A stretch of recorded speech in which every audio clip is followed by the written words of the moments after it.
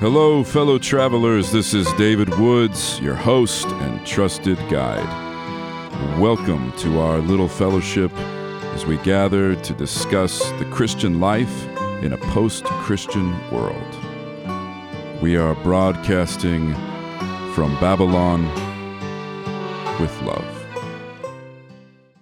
There are few issues about which American Christians are more confused and less consistent than the matter of goodness. I was embarrassingly old by the time I first heard a robust answer to the question, why be good?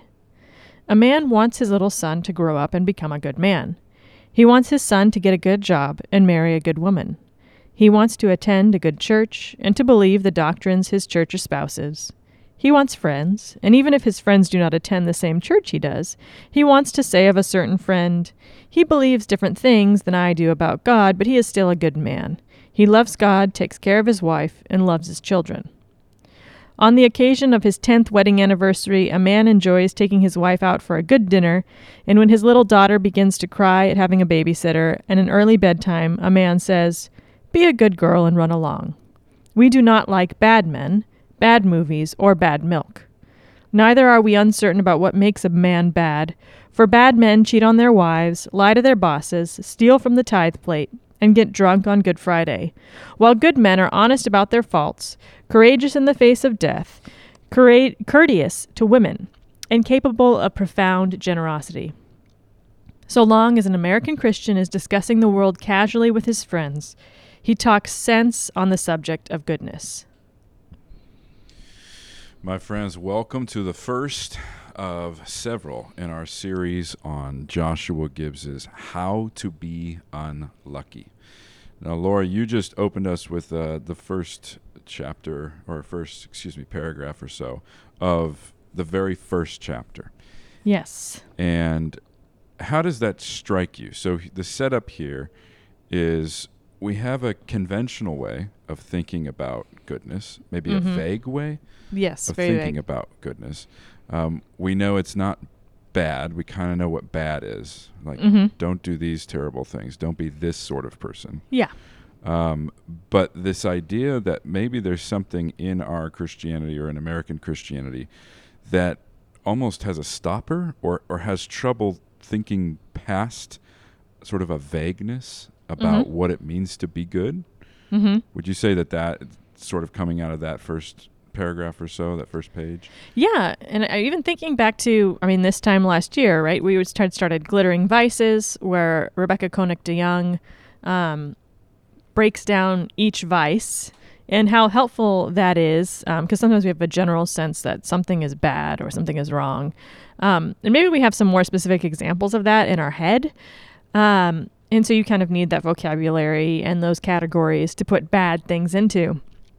I think the idea of goodness is even more vague because it's just sort of very dependent on feeling or a frictionless life or a lack of conflict. And so it's harder to know what goodness is. And we have so many kind of just vague moral platitudes in American Christianity that we assume we're all on the same page, and then maybe when push comes to shove, we realize we're not.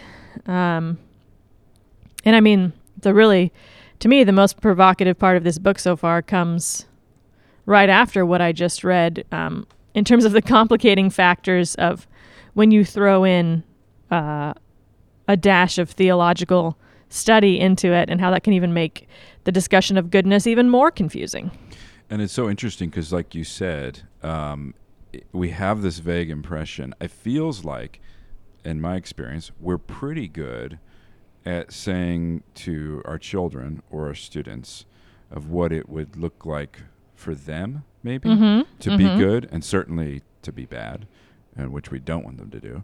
So we tell our children, like, don't lie, right? Yes, I need to be able to trust you, you know.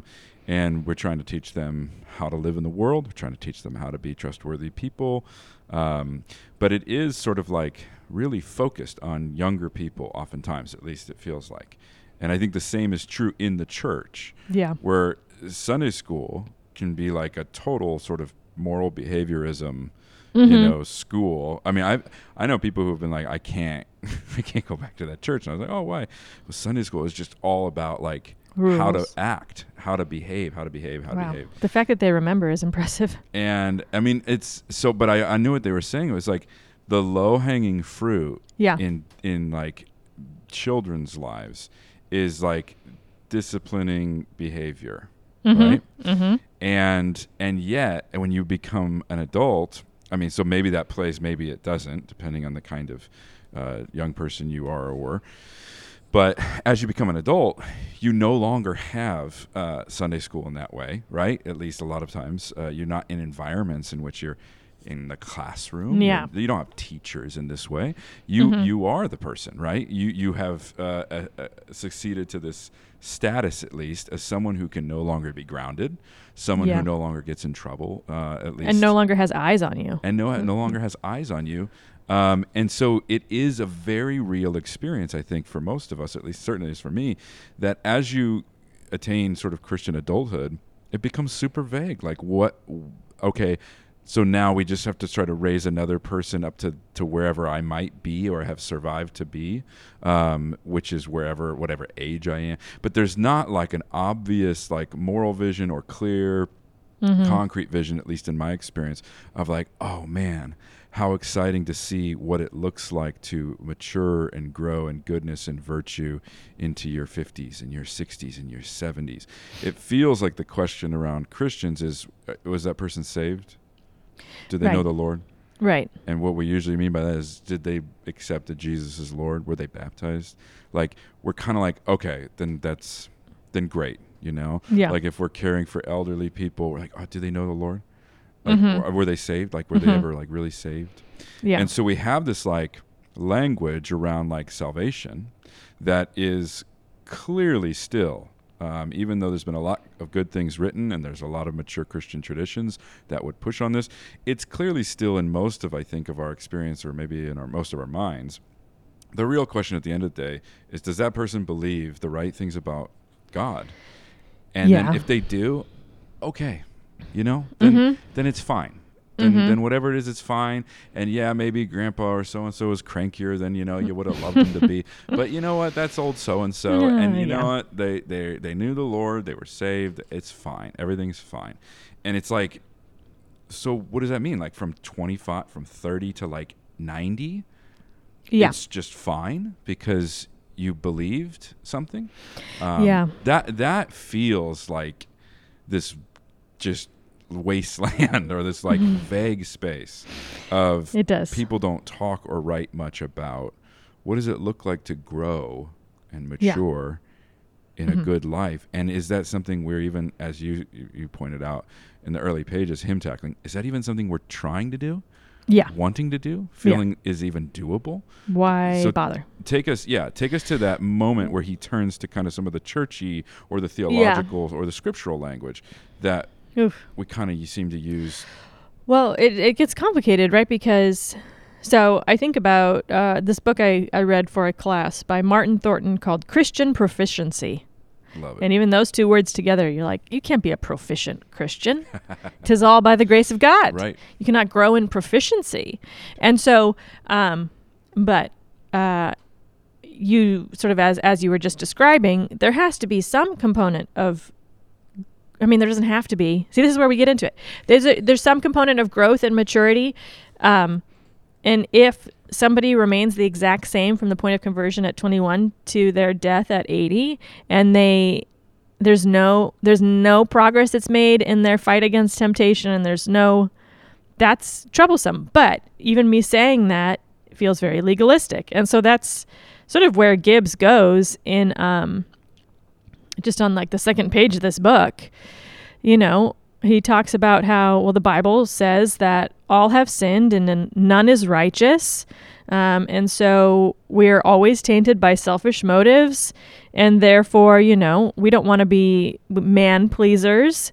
So that while things are true and well-intentioned, can actually sometimes halt any sort of growth maybe we're perceiving, or I don't know. It's just like we have a hard time living in between these two realities, which is that, well, of course, I hope to grow in goodness, but also, the Lord's righteousness, not my own. And so if I don't grow in goodness, it's okay because it's not of my own works. And so we often feel trapped right in that center, or at least I do. And I can always feel pretty unequipped to talk about it because it's like, if you mess up, there's grace for that. If you mess up, there's grace for that. But then if I'm saying that to you about the same thing for 30 years, it's sort of a canary in a coal mine. And this is what one of my spiritual mentors, Bishop Scarlett, talks a lot about this and how he was sort of, as a pastor of many years, kind of realizing I'm meeting with the same people every month for years and talking about the same things. What's going on? What's going on? What's going on? Like, we're still, and not that we ever attain perfection. And there are some thorns of the flesh that are going to accompany us for all our life. But see, look, that's where you went, right? Like, yeah. Even trying to get through that sentence. Yeah. So how do we live in that space of not expecting perfection and not expecting moral, little moralists, but also, golly, I hope I'm more holy at the end of my life than I am today. Yeah. Yeah. Well, I mean, that's the thing. So he's good at pointing out sort of the proof texting we do against our own goodness, right? Right. Like you don't even want to feel, you almost feel guilty for trying to be good because, you don't want to misunderstand the gospel, right? What do you think you're doing over there? Are you trying to save yourself? Yeah. This confusion about like the Christian life as always needing to protect against, being good is kind of how he's describing it. And you might be like, well, it's not, true or fair or whatever. But on the popular level, the fact that it is not a big discussion, the fact that there's not a lot of attention about what it looks like to grow in goodness as a mature Christian adult, that there should be the expectation from a 30-year-old Christian to a 70-year-old Christian of 40 years of growth and maturity in goodness. Right? And just using scriptural language, growth and maturity in what? Faith, hope, love, wisdom, temperance, courage, justice. Like, how could we not expect, why is that not on our radar? There must be something to what he's saying about popular sort of American Christian phrasing or slogans or sort of just, little like hang-ups or default kind of moves that we make.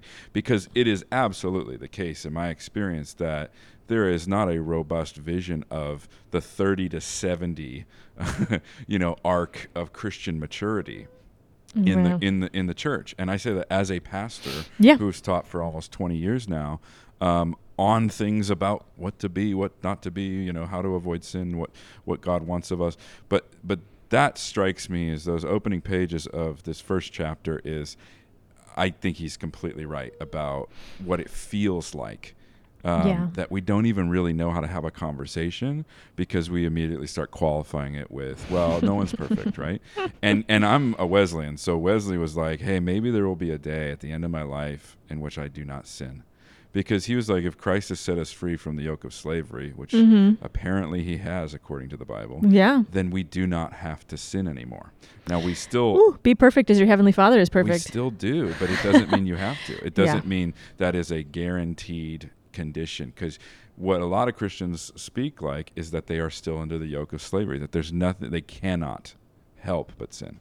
And that's clearly not what the scripture says. It clearly is talking about there's a life before Christ, before the indwelling of the Holy Spirit, in which you were a slave to sin, dead in your trespasses, right? So those things get kind of confused, and I think a lot of times we read those verses about like the Christian life, whereas Jesus is like, press on, like like I have set you free from that slavery. Right. Why are you still in Egypt? Like how much of that language of Exodus and things like that we're so kind of comfortable with, and then we just kind of keep circling back to, well, wait a minute, no one is righteous, no, not one, and we keep going back to sort of this pre-salvation moment or this like way of trying to earn something that you now already have by the gift of God. So everything seemingly, a lot of times it seems, gets collapsed into this like the come to Jesus moment of salvation, right? Yeah. And justification and sanctification are all collapsed into like the same place. And then in our Reformed and our Protestant traditions, we're just so desperate not to get them confused that we basically don't professionalize in sanctification. We professionalize in justification. And so we just keep talking about, well, wait. You didn't save yourself. But like there's so many other places, like in the parables, Jesus is like, hey, you have to have the right clothes. You have to like there are sheep and goats, and those depending on like virtue and your behavior towards others, and there's all sorts of things. I mean, the book of James, there's all sorts of things about you cannot be a Christian if you are not like growing in goodness, if you don't have the fruit of the Holy Spirit.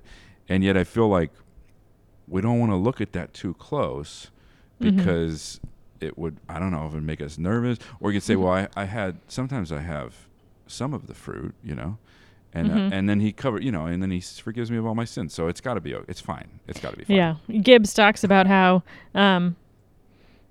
like an open Bible nearby will spook Christians on the topic. Like if we're sort of talking about goodness and good behavior, and then if a Bible opens, we sort of are like, well, but we're not, no one's good, and no, not one. And so we're not quite sure how to drift between these two worlds. Or we have made them two worlds, I should say. Right. And we get a little bit lost, and we get a little bit scared that we're going to do it wrong, and that we're going to say the wrong thing, and we're going to mess up teaching our kids the gospel, because we're going to make it about behaviorisms. And he even says, page 13, we castigate man-pleasers, condemn selfishness, tell our children that God cannot be pleased, but then tell our children not to behave like animals. Right. For whom? And we're always kind of talking out of two sides here.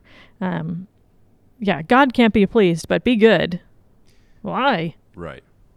Yeah, and I think the turn to children or to students, right, that is the most illuminating, because we speak so differently when it comes to other people, especially young people, so differently than we speak to our own souls a lot of times, right? Yes. I expect, there has to be this growth. You wouldn't want to be perpetually adolescent. You need to mature in these teenage years. You need to be able to, right? Like you need to be able to grow in these ways and make difficult decisions and resist those temptations and develop in formation, right? Like spiritual formation. And then when I think of like people in their 30s and 40s, and it's like, we don't talk about it that much. Like, it's like, we assume we've got it all. Thank God you made it through the crazy, battalion of the enemy's troops of adolescent sin and temptation. Yeah. And we don't know anybody who's fallen to temptation in there's 30s, 40s, or 50s. Do we, David? That's just so insane. Yeah. So it goes against all of our experience, except that there's something about, as we get older, and you said this, we have no eyes on ourselves, right? Yeah. And when you're a young person, you have teachers and parents always on you, always. And you can't even convince many Christian adults to regularly attend a church and be accountable, right? Like most don't even go to church regularly, or if they do, they're certainly not known by their pastors, or there isn't necessarily eyes on their lives in some kind of way. Because you would have to actually like make that happen, right? Yeah. You would have to like really voluntarily step into that, and no one's making you do that. And so it really does just disappear when we no longer have to do certain things where people are actually overseeing. But like the language of like a pastor is an overseer, right? A shepherd. Yeah. Someone who oversees your Christian growth and development, right? I mean, Paul is not writing to non-Christians when he's writing these letters, right, in the New Testament. He's like, okay, he's like overseeing. He's like, okay, you got to get rid of this thing. This is crazy. And then you have to, okay, and what you really need to do is you need to see that this is just about you. This isn't about anyone else. And that's not what we want to do. Everything in the letters is about Christian formation and growing and maturing. And it's not written to children. No. It's written to the parents, the adults in the room, right? I was thinking about, a friend was telling me recently about, he was on a trip with some friends, and they were up to all hours of the night just like scrolling on their phones. And he had to be sort of like, what are you, like, just, the stupid scrolling, the nonsense. What are you doing? Like, this is how you spend like multiple hours every evening? And because they probably are just like alone in their room, that nobody ever, like, the reality of that is never really shown, never really comes out. So it's like you spend from like 11 to 1 a.m. every night just like looking at Instagram and TikTok, like that's what you do. So yeah, we can just hide it because you have a lot of time to yourself or your internal life, especially the more internal vices. You may be very good at hiding the fact that you're like full of rage. Right. Yeah, and because that's the thing, if you can control it, like with your like, fully developed prefrontal cortex, you can like say, okay, well, I'm clearly not going to lose it in front of like adults I respect. Yeah. Right. Meanwhile, the teens are going to lose it. The teens can only restrain so well. Yeah, they can't help it, right? They're much more honest. Yeah. In that way. And then you find out like at 55, someone is just full of rage, and you're like, I didn't know. Yeah. No, and that is a great example because it is so easy to control it at certain points when you have a life that is increasingly private and increasingly constructed by you, right? Young people are at that great disadvantage where they have to live a life someone else has constructed for them, right?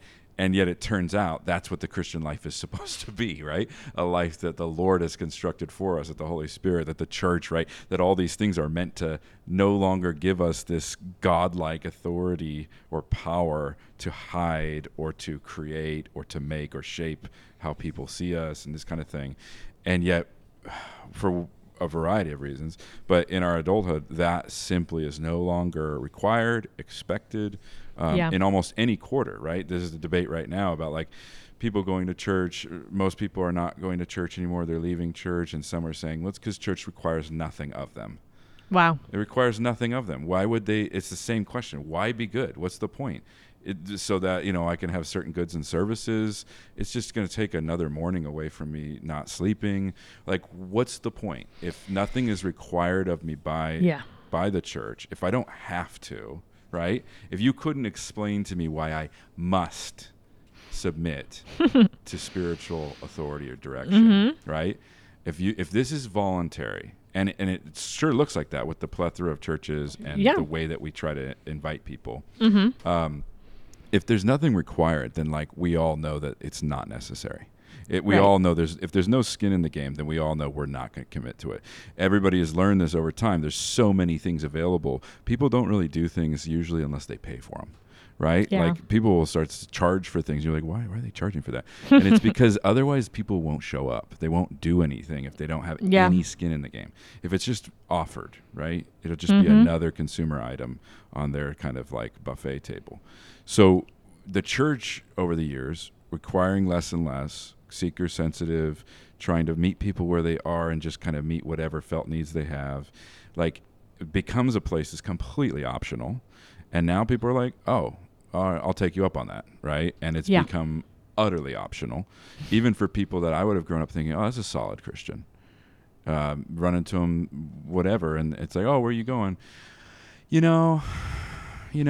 Always, well, or since COVID, or the kids, we got young kids, it's just kind of got away from us, or whatever. And I hear that so often that I know it's sincere. Like they're not like pretending. Yeah. That's an honest statement. That happens zillions of times. Right? Yeah, and nobody from the church noticed we were gone, and nobody called us, and so it didn't actually seem to matter that much. Yeah, it was a quiet leave, and then there was no real kerfuffle. Like, could you imagine if the pastor was like on the phone immediately, like, "Whoa, what's going on? Are you guys okay? Right. You've missed 2 weeks in a row." Like it was just but the church we began to think of ourselves as really like a community center offering certain things, and so we're just like delighted if you make it.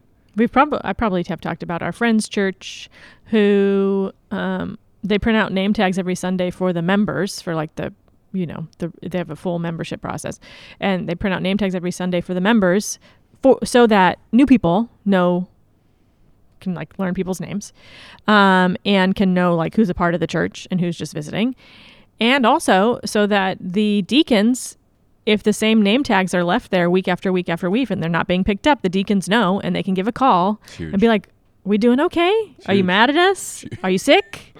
Are you like, what's going on? You know, and there's a way to hear that from the American independence that's like, oh my gosh, that's so invasive. I'm free to do what I want. But then also we have like this loneliness epidemic where people are just dying for somebody to notice them and care about them and be in community. So there's something about that, I think, as a leader in church, and probably for you as a pastor, where you're like, oh man, attendance sounds amazing. Taking attendance just to know, because sometimes you have those. Just to know.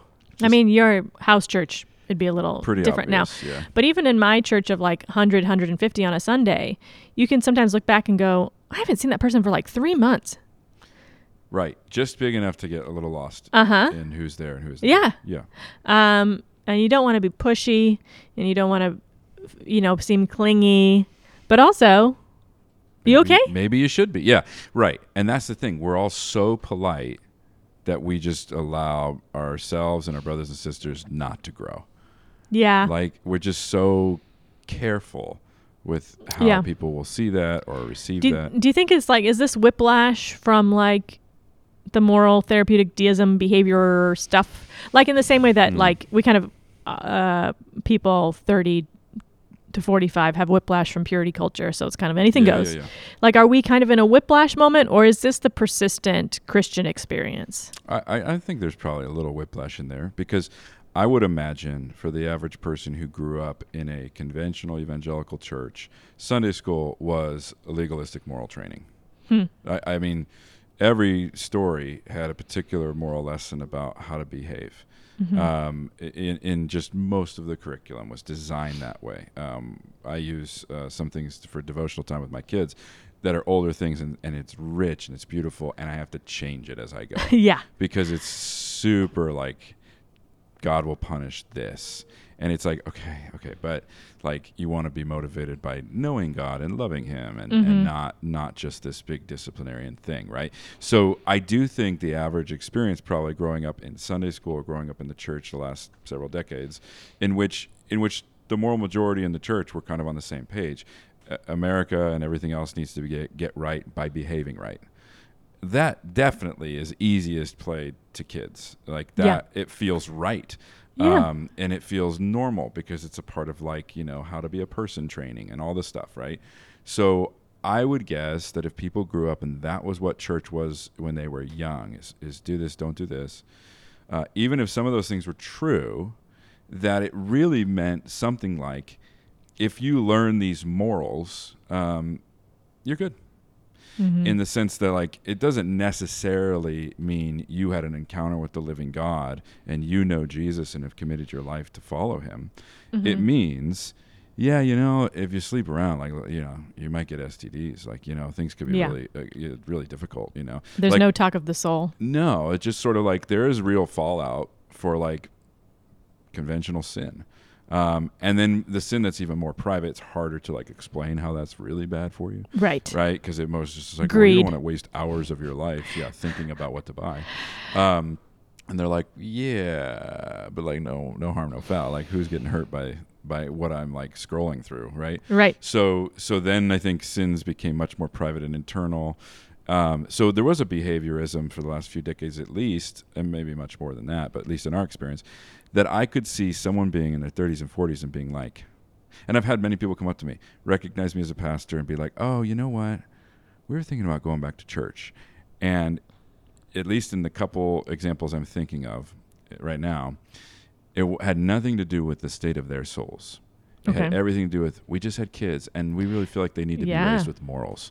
That phrase has been used so many times with me. We just had kids. We're thinking it would be good to go back to church. We want our kids to like grow up with morals. Yeah, we want our kids to know. And the kids just need to like some morals. They just want to be around morals. And I'm like, okay, that's what that is.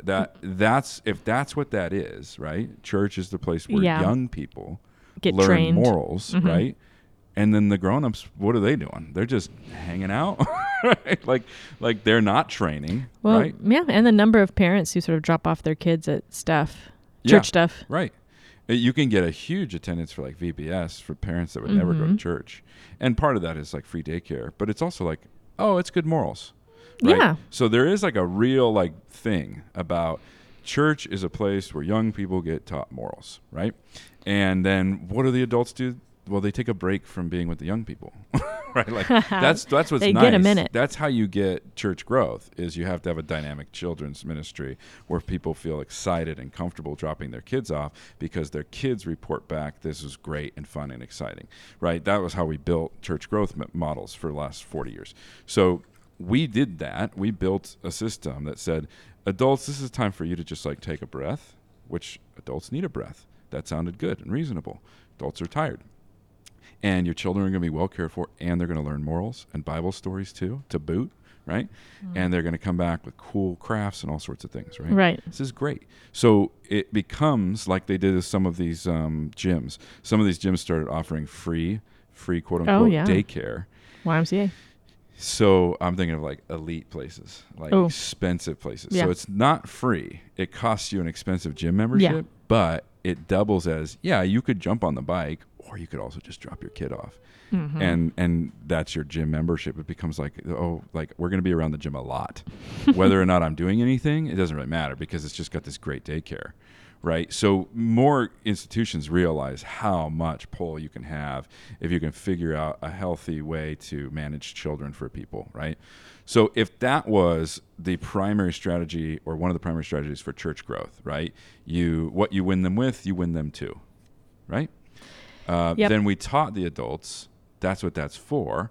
It should be no surprise that young adults without children don't go to church much, right? What would be the point? I'm not there yet. I don't have a family. Yeah. And then when they have kids, they start thinking, you know what? We should probably get back to church. Like that sounds like a good thing to do, right? So I think all of that is probably a part of, I don't even know if that's whiplash. I think that's also just how the church has presented itself in the attractional models, at least. Yeah. For decades. What's the Eugene Peterson? I think it's Eugene Peterson. Dallas Willard. I think it's Dallas Willard. The Dallas Willard quote that your system is perfectly designed to give you the results you're getting. Right. I just butchered that, Dallas. I'm so sorry. No, that's right. But it's, if you are sort of, if you're realizing, man, all the people in this church only care about training their kids well. It's like, well, what are you, training their kids to be good, quote unquote. Yeah. Then, okay, what in our system is making that happen? Like, what sort of messages are we sending to them about why we exist as a church? Yeah. One of the most eye-opening, helpful things my pastor has always said, because he saw, like, people would go, they would leave a church they were known and committed to because their kids wanted to go to another church, right? Man. All the time. Sorry, I know this is going to light some people up. Just bear with it and pray later and let God be God. But he would be like, the best thing, he said this several times, the best thing for your children is you walking with Jesus faithfully. Yeah. That's Amen. what your children need. They don't need the best whatever program youth thing. Pastor. I mean, honestly, or even the best youth pastor or the best other. They need you They need you committed to the Lord and walking with the Lord, dealing with your stuff, like reckoning with your own soul, walking that out. I mean, he said that for years, and I, as I was watching people like, well, our grandkids are over here, my kids are over here, so we're gonna, everyone would make all these moves for every other reason, and usually to do with young people, and yet, like, that big miss is the most important thing for your children is you knowing, loving, and serving Christ yourself better and better, growing in maturity and faithfulness to Jesus yourself, and that is not what we were saying for the general message of churches. Like, the reason it stuck out to me was like, I never heard that before. Right. Like, it would be like the low hanging fruit. My kids, they will only go to this church. And so, like, we just want them to anywhere. So wherever they're willing to go, even if the teaching is thin and whatever, and it's not, it doesn't feed me because it's like kind of for new believers or it's for whatever, that's fine because they want to be there. And so it's great because my kids or my grandkids will go. So like that became like a huge thing where people would sacrifice their growth, and they would explicitly say that. I could count dozens of times people have explicitly told me, I mean, the messages don't feed me. You know, the word's not. Yeah. It's not strong enough to like actually. It's not like for me, but that's okay because, you know, because I'm saved. I mean, honestly, the implication is because I'm saved, and I don't know if my kid is, or I want to make sure my children are, or my grandkids will be, and they need to get saved. They need to get to that, cross that line, right? And I did cross that line, so I'm okay. So yeah, But I'm sympathetic to that, right? Yeah. Aren't you sympathetic to that? Imagine if your little buddy was like, yeah. ugh. But see, okay, yeah, no, I am sympathetic. It's a very real thing. It just means you gave up on something else, right? Because the conversation. Well, okay, no, if you were prioritizing your walk with Jesus, Yeah. see, that's the thing. You'd have to really trust, like what Pastor John has always said. You'd have to really trust that. That's like a real surrender to be like, but if I step away from focusing on walking with Jesus closely myself so that I can just bear with my child who is willing to go somewhere. Yeah. You have to really trust the Lord that me walking with you and growing in faithfulness and maturity and love is going to be the best thing long term for my child. And them seeing me doing that in a sincere way, not in a creepy, like, this is about me, you know, like, it's not like that. Right. Just like, I love that you're excited about that place for our actual growth and things. We just want to be under something that is going to actually help us, right? And I suppose, to use the language of some of my people, like there's a non-anxious parenting happening there, right? A non-anxious presence in parenting of like, I'm not just going to pivot because you want to, because you are young and you might pivot in 2 more months again, you know? Right. So I'm sympathetic to that, but I and can see how that would be a good, but I can't imagine, just in talking to parents I know, going through the conversation of like, what hills do we die on here is a constant negotiation, right? Yeah. But I think you do, this all goes to show, right, that we're willing to ignore maybe our growth in virtue, our pursuit of virtue, for the sake of other things. Like, we're willing to, like you said, we've crossed this line of salvation, and therefore we are good, and we just sort of need to make sure we're treading water rather than moving forward and running that race.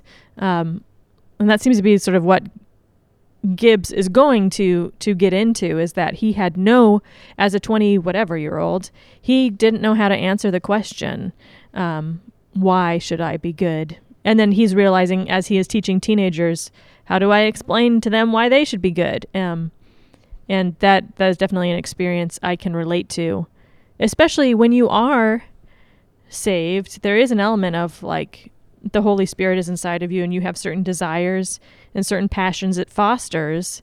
And it's often can be difficult to communicate that to somebody who isn't in that place. Yeah. Yeah. And it might be worth adding, just because of where our conversation has gone. Gibbs grew up going to churches. Mm-hmm. And he also went to a classical Christian school. Yep. Okay. So he had, as a young person, the teaching stuff, mm-hmm. or at least the moral stuff. Yeah. And even like the great books and all of like the sophisticated version of what else do you need but the great books? Your training. He had all that, and it was just like, you know, it wasn't like that didn't happen. It was just that didn't do the work of God encountering and changing him. And maybe it does for some, and it was like a huge thing for other kids in that context, or even in his classroom. Right. But it does just sort of remind us, like, all those things that we react or not, or anxiously might chase because maybe this will do it, you'll find you often keep chasing the next thing that's supposed to do it, right? Mm-hmm. And yet, if you as a person could find a place of, like, okay, I'll use this example. When I went to Ireland, maybe I've said this before. I know I've shared it a bunch of times in other contexts, but when I went to Ireland, I had just been called by God to be a pastor, Mm-hmm. I got on a plane to do a degree in creative writing and work on a novel. And all of a sudden I was like, why? What am I doing? It felt like totally, like the Lord, someone made a mistake in the books, So I had this weird year of being like, I don't know what this is for. Like, it's to write a novel, but now I don't think I'm supposed to. So just a whole year, and I'm literally gonna like fly in, and I don't have a flight out until the year is like done, right? Mm-hmm. And I'm like confused. I'm like, should I be starting seminary? Like, if I'm supposed to be a pastor, what is going on? Okay, so first thing I discovered was without any oversight, I didn't go to church for 3 months. Wow. Like, I hit the ground, got excited about the program I was in, met a bunch of interesting people, was crashing on people's couches, was traveling all around, was doing this thing for my scholarship thing that was really fun. Wake up one day and I'm like, I haven't even gone to church in 3 months. How am I supposed to be a pastor? So all of a sudden, the kid who crossed the line, honestly, no memory of not knowing the Lord. Crossed the line in the womb, for all I know. Like, no memory. Like, bizarrely, or at least uninterestingly, did not cross the line in his waking life in some sense. Always knew the Lord, always felt complete confidence in the Lord in a very strange way. Okay, that kid at 22 was supposed to be a pastor, didn't even go to church for 3 months because no one was like expecting me, asking me, and I'd have to like do some legwork to find one. Right. And all of a sudden I'm like, what am I? And then it became like, okay, this was the year of the Lord like turning myself and my soul inside out and saying, let's look at this guy. Because I had been teaching a Bible study. It was standing room only in an apartment. Right. It was super exciting. People were like, is this a, and I was like, I have to go to Ireland. I don't know why. The Lord is calling me. The Lord has called me away. And so I go away for the I don't know what year. And all of a sudden it was like, yeah, you were getting really scary good at doing church stuff and leading and teaching and pastor light. Right. And being busy about the place, and people were stoked on it. But if nobody's watching, oh my gosh, nobody's looking, he doesn't go. He's an immature little boy who loves Jesus, but doesn't really know what it means to follow Jesus in a mature way, reckoning with my own soul without just the expectation all around me that, of course, that's what I'll do. And without any feedback, right? Like, it was easy to be like, it's a Bible study. People really enjoyed it, and they want to come back. Yeah, like and I have accountability, and I'll be embarrassed if I don't do it. Totally. Social pressure, all the normal things that come into play. So all of a sudden I had this year of why and what am I? And it was not awesome. It was embarrassing. It was all sorts of things. I was like, I think maybe I can't be a pastor if this is where I'm at in my heart and my soul. It was like a huge year of reckoning. And one of the most obvious moments was just realizing, oh my gosh, 4 months in and I haven't found a church and I wasn't really looking. So I was like, oh my gosh. So I had that wake up. It was like prodigal son wake up stuff. And it's weird to be a Christian about to be a pastor and think you're the prodigal son. You're like, what am I doing? But Gibbs has this moment in the first chapters, which he talks about the prodigal coming to yourself.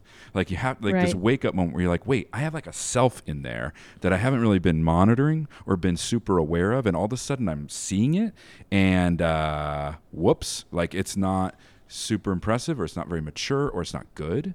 And what am I giving out to other people? And what is that? Yeah. But I'm like ready to enter ministry and ready to plant a church. I mean, that's what's so scary. So the Lord like saved me and whoever else, right? By saying like, go away, go away. And you need to wake up to your own self. You need to wake up to your own soul. And so a number of things were like revealed and like I had to deal with and all this stuff in my heart. And I was like, man, I am like vapid and shallow in my faith.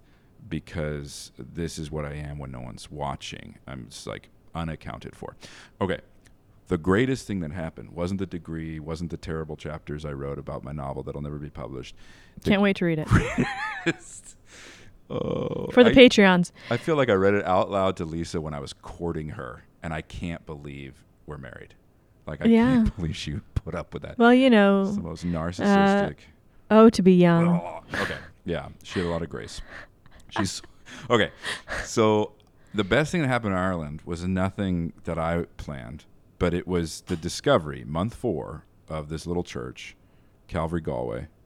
And more specifically, like I was like, oh, sweet, a little church. I haven't been around a little church before. Cute. What adorable things. Like everything's quaint and adorable, including this little church, right? Super like whatever, patronizing and like folksy. Okay. But what I met there was a family, the Clancys, and Ray and Rebecca, husband and wife. Ray is a pastor of that church. And what I met there for the first time in their home was deep Christian maturity, which was joy. Oh, It was just lovely. this, like, it was goodness. The children and the parents, like, enjoyed being together, laughed together. The husband and wife loved being together. And, like, you know, they're decades. They don't have to, you know, like, it's not, like, new. And, you know, I didn't know a lot about their story at the time when I first met them. I just was like, what is this? Because it was like this rosy, warm glow, and yet they weren't naive. They deal with all the things, especially as a pastor, dealing with people's sin and all this stuff. And yet I was in this home and I could feel like, whoa. And like Gibbs's language would be like, this was Christian goodness. This was Christian maturity. And I saw it in this marriage and in this family. And I hadn't been around it in that way before. And it did something. I just remember in my heart being like, I want this. I want a marriage like this. I want a family like this where the kids like laugh with their parents. Like, you know, like it was so beautiful. And I couldn't have told you like exactly what I was seeing, but I saw it and I felt it. And as I was having this awakening in my own self of what I was and what I wasn't, and that crossing the line was not enough for a life, right? Like you had to build on that, right? Right. All of a sudden I saw people who had been building. Yeah. And it wasn't just do the next thing, let's have kids, do the next thing, let's have a promotion, do the next thing. It was like they had been building kindness, patience. Like you just saw the fruit of the Spirit in a more mature key, and it meant joy. And I was just like, once I saw that, I was like, that's why I'm here. Yeah. I'm here not just to be like, oh, woe is me. I'm here to see a vision of goodness and of maturity that is beautiful and enticing. It isn't more sort of behaviorism. Well, don't mess up because you could really screw this thing up, right? Or don't do that because it'll be really embarrassing. It was like, I want to be like that. Yeah. I want to do that kind of life. Yeah, and that can be so missed if the timing of that makes sense to me, because those post-college years, right, where you're sort of faced with maturing into a real community of people, right? In high school, college, you're sort of a part of a youth group essentially. And most people you're going to church with are your own age. And then I think a lot of healthy growth looks like being a part of a place of people of different ages and stages and life experiences and opting into it. Because you could attend a church and never talk to somebody more than 5 years older than you if you aren't intentional about sort of mixing and mingling and getting out there, in which case, you never get those images of beautiful maturity.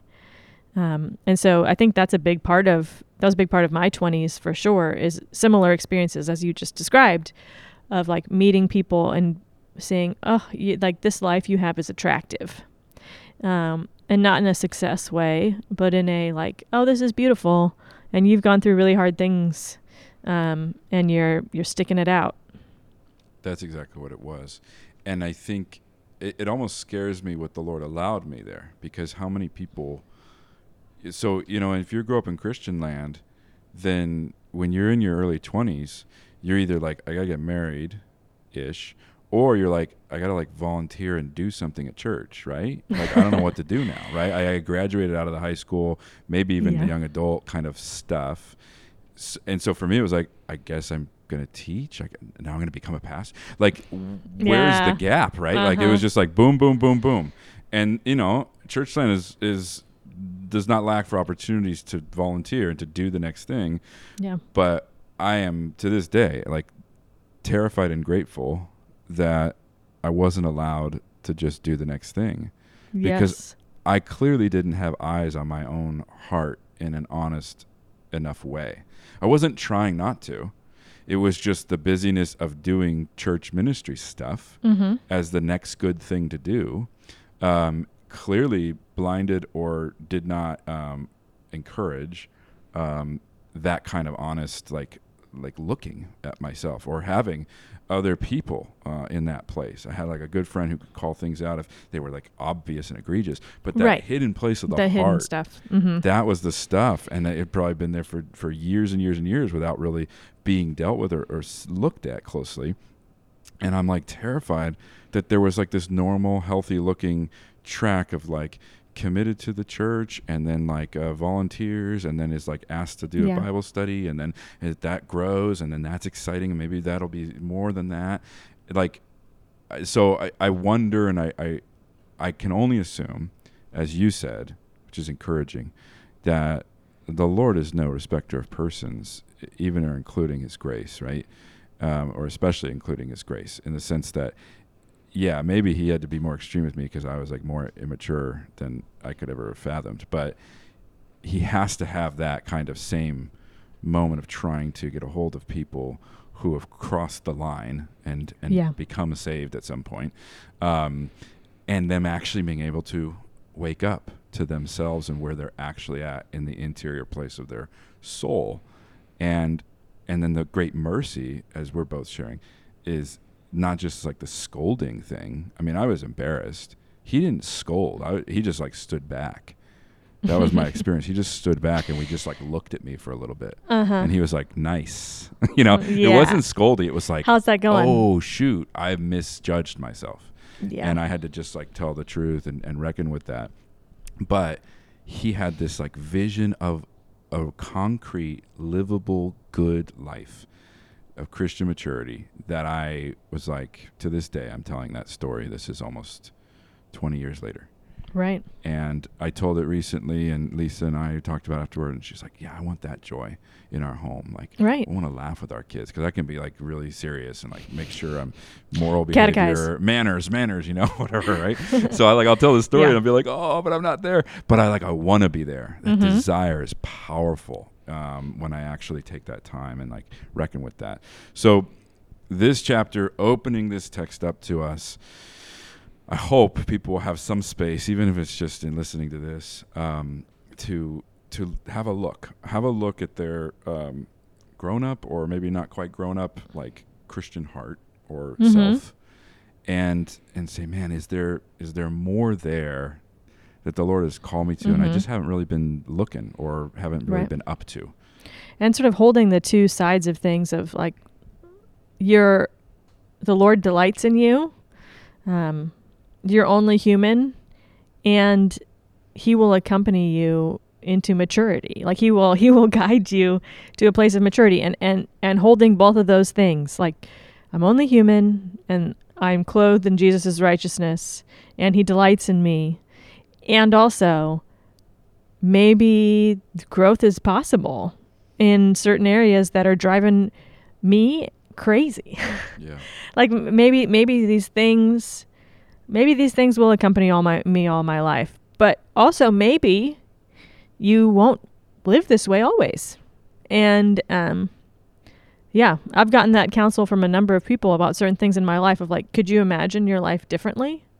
And it's like, oh, that's something you kind of have to hand over to the Lord.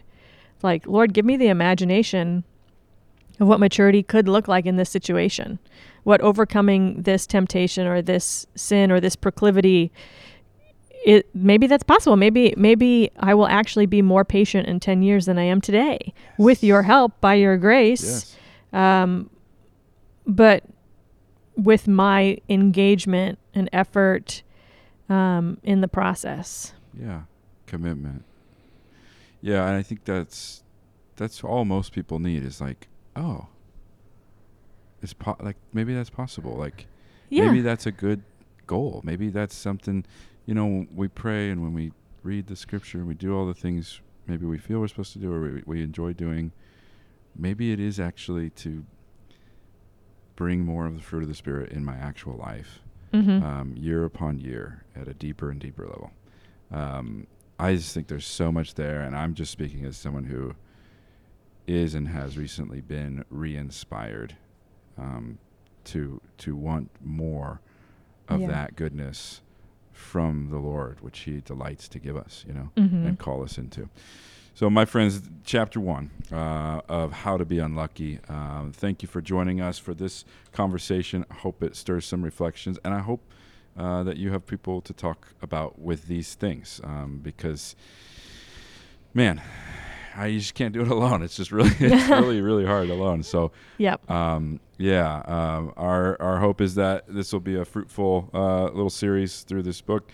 If you haven't picked it up, go ahead and do that if you can, and you can read it along or listen along with us.